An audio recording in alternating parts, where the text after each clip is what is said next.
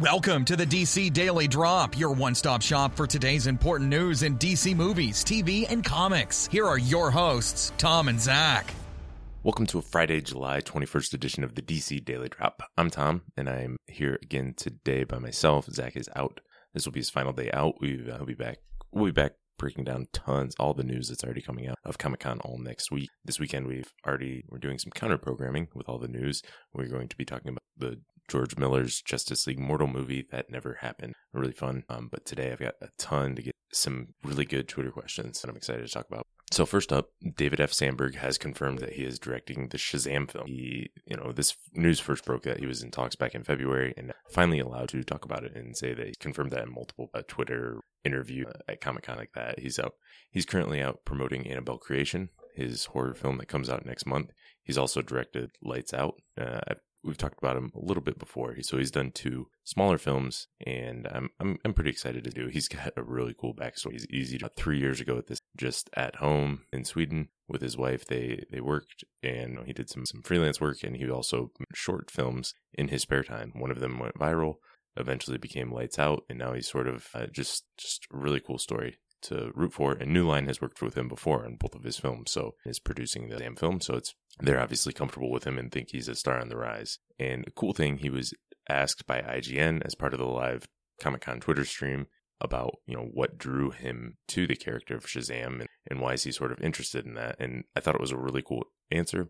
He said, "It's the ultimate wish fulfillment. Every kid wants to be Superman. He's a kid who gets a chance to be Superman, and he finds out that that could also be a challenge." That's kind of, part of that is almost exactly what I've said about what makes Shazam such a great character.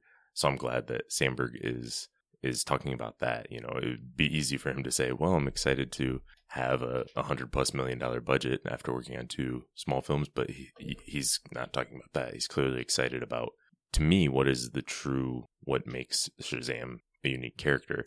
Yeah, he's got overlap of powers with other characters, but he's just a young kid, an orphan, normally either homeless or bouncing around foster homes. And, someone approaches him one day and he gets the powers basically of Superman. That is what such a unique character. And so I'm glad they're approaching it from that angle. And I'm hoping that's why I hope it's more of a family-friendly, all-ages film. I still want some serious stakes, but I really think this is something that could be an all-ages film, and it seems like that's how he's approaching it. Now, the Hollywood Reporter had an article on this too. They sort of reiterated that it will be the next DC movie to shoot, expected to film in January or February of next year. We're about 6 months out from that. Another interesting nugget, Peter Safran is in talks to produce, which would make sense. He has worked with Sandberg on Annabelle Creation, and he's done a lot of different things, but I think he works more on the business side. He's got a background in corporate law and everything, so I don't know how involved he'll be on the creative side, but it seems like he's got a good business background, and his most successful films have been working with James Vaughn on the Conjuring films, and he's currently producing Aquaman for James Vaughn, so it would make sense. He's got, he's worked with superheroes, and he has worked with Sandberg before, so it makes sense.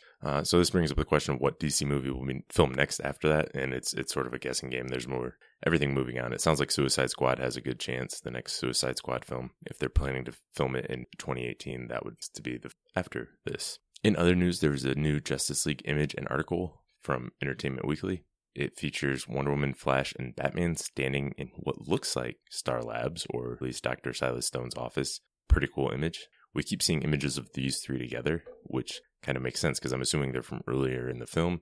And from what we know so far, it looks like Barry is the only one to kind of join up with Wonder Woman and Batman. So that makes sense that they're working together at the beginning. We also had a quote in this article from Ezra Miller. He says, "In Diana and Bruce, you have two very different veteran mentalities. Wonder Woman has this powerful compassion. Bruce is more irritable, less tolerant. Barry's in total all of them. He knows this is the big league." Yeah, that pretty much sums up those characters, and I think that's pretty cool to see. That's what I want. One of the things I want to see from the Flash is him being sort of a fan of these other superheroes and wanting to work with them. So that's pretty cool.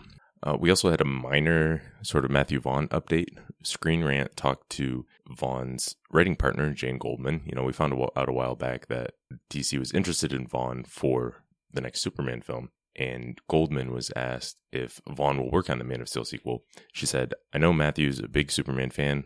Would I like to? I don't know. I'm not sure. I think Matthew's looking at it from a directing point of view. I have no idea what's happening there. She was also asked if she wanted to write, and she said she might.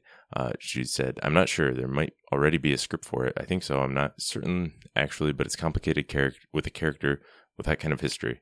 Obviously, X-Men has an equally complicated history, but Superman feels a lot more recent. He's been brought to life in a new iteration. He means a lot to a lot of people, and maybe there are other people with more a connection with Superman, but who knows?" So that sounds like she's kind of wishy-washy enough. She wants to write it, but it sounds like Vaughn is at least somewhat interested.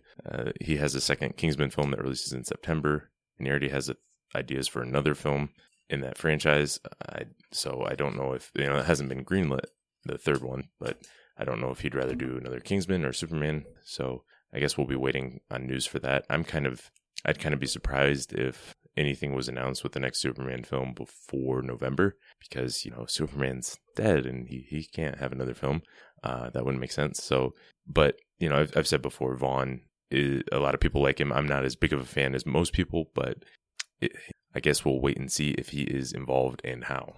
On to TV news. Krypton released a teaser trailer, and it is on YouTube. It is only 20 seconds in length. It looks pretty cool. You get to see a lot of cool images of the world of Krypton and sort of everything there, and brief glimpse of action and all that. But again, I like what I'm seeing from this. I know this definitely isn't for everyone. This isn't a superhero show. This is not anything like that, but it looks like a really cool science fiction world that they've created there, and that's why I'm excited for it and why I want to see a lot more from this. Okay, on to some Twitter questions, some really good ones. A lot of fun to talk about.